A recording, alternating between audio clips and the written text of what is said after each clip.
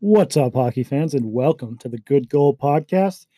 I am your host, Christian Brady, alongside Matt TR. Matt, say hi to the fans for us. What's up, guys?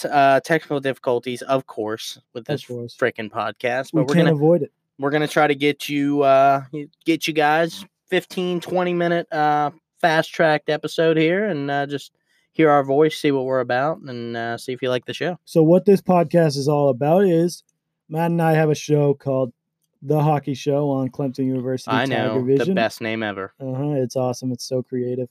And that is broadcast on the Facebook page, CU Tiger Vision. That's a bit of a shorter show. It's obviously visual, so you can see us. And we don't like that. So we don't want you to see our ugly faces. So we're coming at you behind the mic here so you can't see us. But mostly we're doing this so we can expand on our topics a little more. We can get into things that maybe wouldn't be kosher on a show like, in a club like Tiger Vision, which is obviously sanctioned by the school. So this is what we're doing. We're going to uncensored, unplug, as Matt likes to say. And we're just going to try to come at you guys once or twice a week with some takes, some news, and we're going to give you what we think about everything that's going on in the hockey world. So that's a little bit of a background behind what we're doing here. Matt, you got anything to add to that? Perfect. That's it. Okay. Well, why don't we get started? We're going to start with John Hynes, who was fired after a horrible start to the season in New Jersey. The Devils are far too talented to be this bad at this point in the season. That's a point that Matt has made repeatedly. Yeah, let's talk about that just real quick. Bad start for them. They're talented.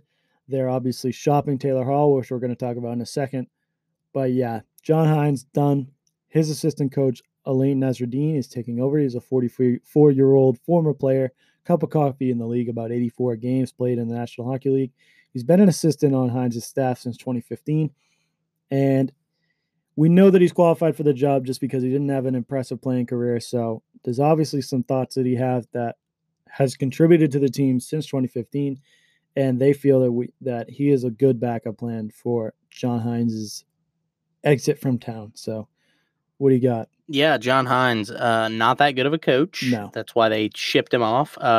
Jack Hughes, Taylor Hall, Nico Hischier, PK Subban, the list goes on of young talent they have. I mean, PK Subban's not young, but they got a crap load of talent, and they're wasting it. They are second to last in the East right now.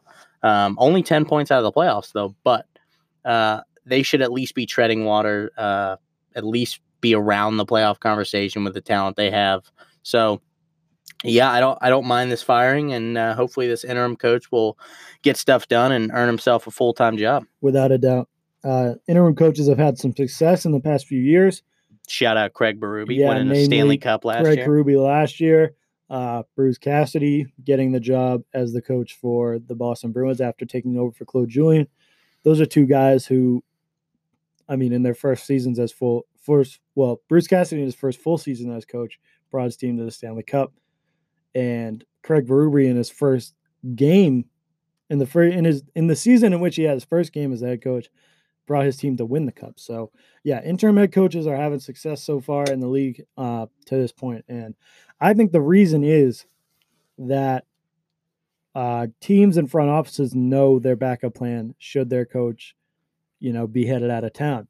In a case other than Bill Peters without incident, we're going to get into Bill Peters, but coaches that are gone without incident, it never happens out of the blue unless you lose like 40 games in a row. You always going into a season know, all right, who's going to take over because our head coach is on thin ice. So who's going to take over when he's if he doesn't have the start that we want him to? And that's why you're seeing coaches get fired at this point in the season so early, because they know that they have suitable backup plans that can get them some wins before it's too late. Yeah, we saw that when Mike Babcock got fired a couple weeks ago. Sheldon Keefe, immediately they named him interim head coach, and he's 4-2 so far. So right, so some success already from him. But yeah, like we mentioned, Bill Peters. Speaking of coaches getting canned, even though he resigned. Yeah, he technically resigned after being accused of kicking, hitting, verbally and physically assaulting players on the bench and in the locker room, namely using racial slurs against Nigerian-born Akin Olu in reference to his music choice in the locker room a few years ago on a minor league team. Obviously, this is something that can't happen. He was not. They allowed him to resign. They did not fire him. But don't expect Bill Peters to have a job in hockey anytime soon, probably ever again. Yeah. Yes, this happened 10 years ago, but he should have been fired 10 years ago if people knew about it. Good for Akeem Alou to be able to step up and voice his concern. This is sort of a trickle-down effect, a butterfly effect, as you will, from the firing of Mike Babcock a couple weeks ago, which we just mentioned, and the subsequent allegations involving Mitch Marner having to make a list of the laziest players on the team and him reading it out to the club. And then also Chelios, Hall of Fame defenseman, coming out and saying when he was on the Red Wings, he verbally abused players as well. So yeah, so just these non-players coaches, these sort of harsher coaches they've always crossed the line. It's just now starting to come out. It'll probably continue to come out, but most namely Bill Peters. You can't say racial slurs. You can't do it.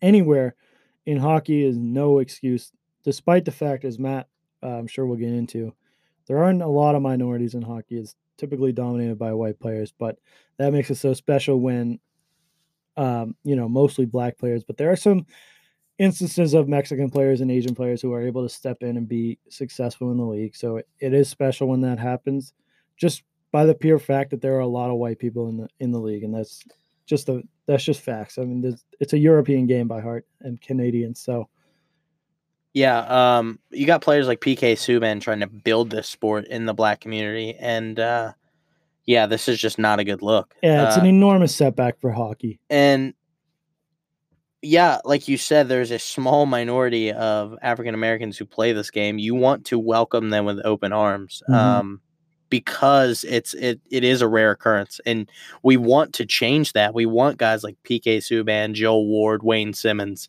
just to name a few, who can play at the highest level. It's awesome for the sport.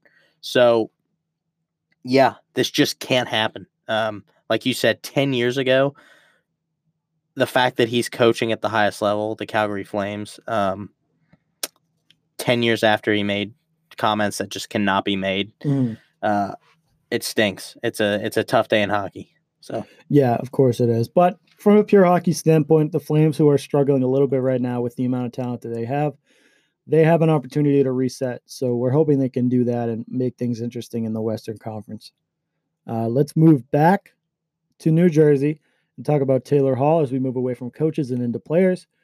Taylor Hall is rumored to be shopped around by New Jersey in the past week. He was recently moved down to the third line by John Hynes, and from every indication we've been given, Alain Nasreddine has no indication of moving him back up anytime soon. He has 18 points so far, which is good, but probably not good enough for him. Yeah, only 4 goals on the season, and he is a Hart Trophy winner. This is he needs to start producing at some point, but it looks like he's probably going to start producing in a different jersey. So probably on his way out of town, which is good for him. A change of scenery. He's always been stuck with a team that's either rebuilding or just not good. When he was with Edmonton, they just weren't good, and now they are, which stinks for him. And now he's with New Jersey, and they suck. So I think his team has won the draft lottery 3 times of the 7 years that he's played in. Which is so funny because he tweeted in the offseason, he was like, speaking of records, no team has ever had the first overall pick 3 years in a row. Important note, Taylor Hall being paid around $8 million right now. His extension was given to him while he was on Edmonton, and then he was moved over to New Jersey shortly after as sort of a sign and trade type of deal. So this would be the first time that he'd be able to test the free agent market, as he is an unrestricted free agent at the end of this season. Unless he just thrives with his new team and signs an extension, but he has made it clear that he is not going to explore an extension with the New Jersey Devils. If that's a sign of he doesn't want to be in New Jersey, then I'm sure he is on his way out. Maybe it isn't, maybe it is. I think that for him, he just wants to see where he can get the most money for next year, and he wants to be able to control his destiny. This is the first time that he's going to be able to test the market and be like, well, maybe I want to play in Canada where I was born, or maybe I want to play in Boston, who almost picked me in the first round of the draft a few years ago when they picked Tyler Seguin instead and then traded him away for nothing. Whoa. Louis Eriksson, my dude. Yeah, and Riley Smith, who are both gone now. not on. Well, Boston. Louis Erickson's retired since he's 900 years old. Riley Smith is, I believe, still in the Vegas system. He produced a lot in the first season. Either way, yeah, let's move on from that. But yeah, it's rumored that Nashville has been interested so far. It's also rumored that Colorado is interested, but Nashville is the only one to have it come out that they've made an offer so far. The offer was pretty low. Obviously, this would be a rental because he's made it clear that he wants to explore free agency. But Nashville has made an offer. It didn't include picks from what we've heard. I would assume that, or I would think that if they're trying to be smart with their future, that the Devils would be exploring picks and assets and young goaltending talent as opposed to high-powered scoring. Like, they're not trying to replace Taylor Hall with one player. Yeah, I would want a depth guy that I could put third or fourth line, and also some second round picks. Yeah, or some goaltending.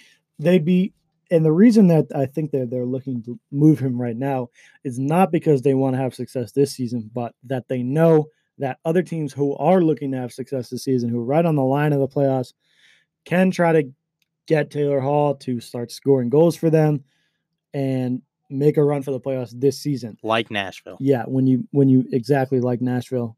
And when you move later into the season, that becomes more, okay, what are the top 10 teams in the league who are looking to make a run at the Stanley Cup? When you do it now, and especially with Taylor Hall not having a no trade clause, the market is wildly bigger. There's probably a good 20 teams who could realistically be in the market for him right now, no matter what their goal for the end of the season is. It becomes less of a risk to rent a guy earlier in the season than it is at the end. As you saw last year, at the end of the season, at the trade deadline, the Columbus Blue Jackets sold their soul for a chance to win the cup and came up well short of it. Yeah. So, Colorado, another team. I think he would thrive in Colorado. One team that kind of popped in my head a little bit ago was San Jose. Because they're 1 point out of the playoffs right now. If they can get a score like Taylor Hall and he starts playing to his capabilities, watch out. So, because San Jose definitely has the talent, but they did lose key guys like Pavelski and Hurdle, I believe, is gone as well. So, yeah, that would be insane. But wherever he ends up, he's gonna start playing some good hockey. So. All right, so why don't we move on? We're going to talk a bit about some games that are coming up this week. We're going to delay our talk about the standings and the power rankings, whatever you want to call it, our predictions for the rest of the season. We're going to delay that till we have a little bit more time. But today we're just going to talk about some exciting things on the horizon in the NHL, beginning with the Avalanche at the Leafs.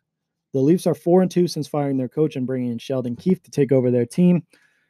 President Brendan Shanahan and GM Kyle Dubas, they picked the perfect time to get Mike Babcock out of town. I say they should have done it earlier, but if they were going to do it this season, you do it early, and you do it especially now because the Leafs, even after losing 4 games in a row, were never more than 4 or 5, 6 points out of the playoffs. So they moved them out when they were struggling. They had a good excuse to get him out of town because, like I said, they had this backup plan all along with Sheldon Keefe. They knew that they were excited to bring him in to coach the Leafs. Yeah, they did it at the right time. He's had some success so far, but also the Avs are red hot. They've won 3 in a row. They're 7-3-0 in their last 10, and they're third in the Central. They're surging up the standings right now.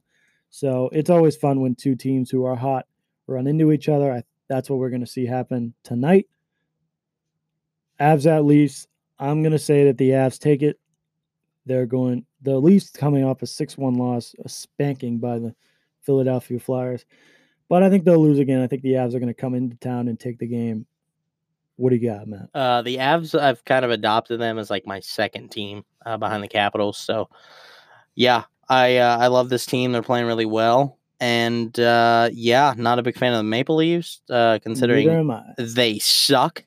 And, if you're looking at tonight's games, Capitals at Kings, Avalanche at the Maple Leafs, Blues at Penguins, Oilers at Senators, and you're dying to get a parlay going.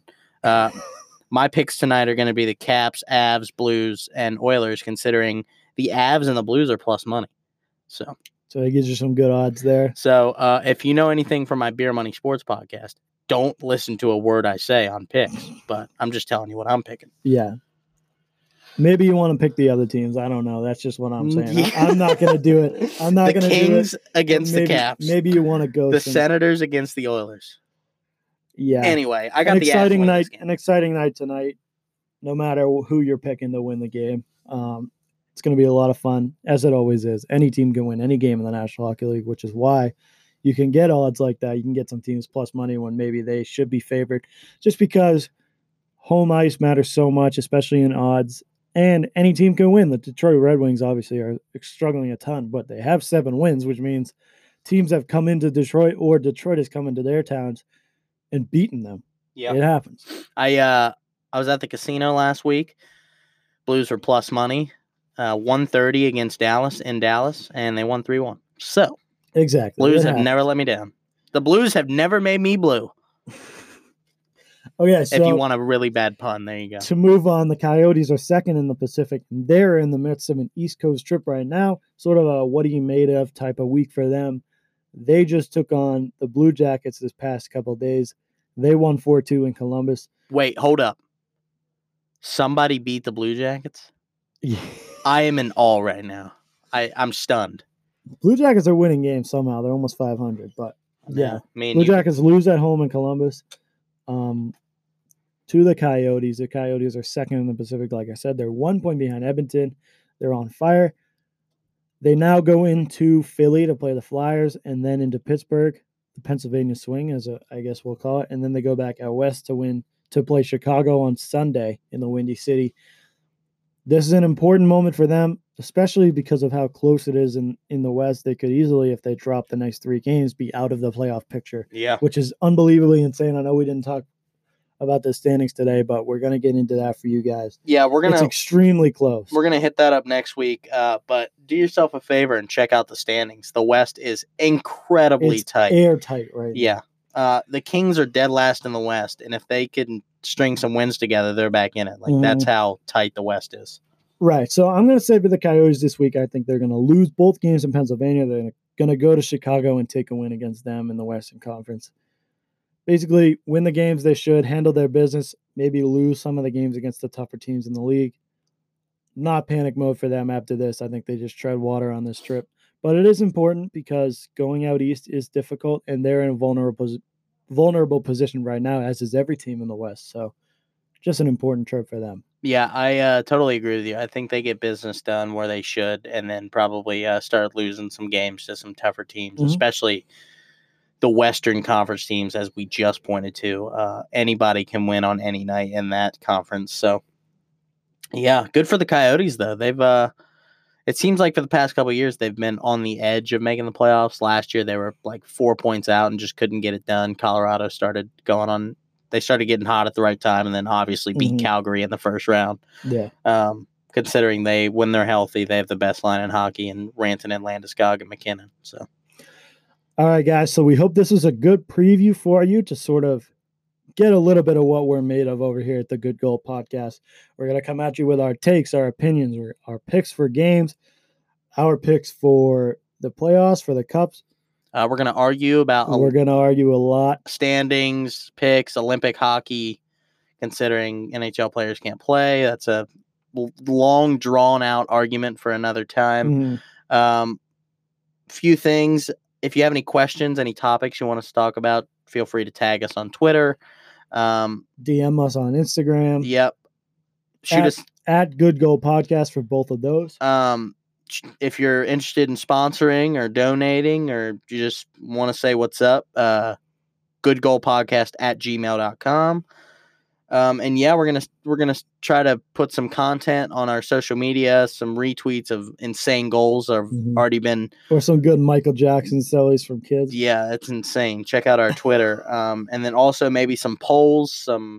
We're trying to build this brand. Yeah, we're gonna try to get y'all involved. So in return for the content, we're gonna ask you to follow us on all of our platforms, share us with your friends, the hockey fan in your life. We hope that he's gonna like us. Or she. We hope he or she is going to like us.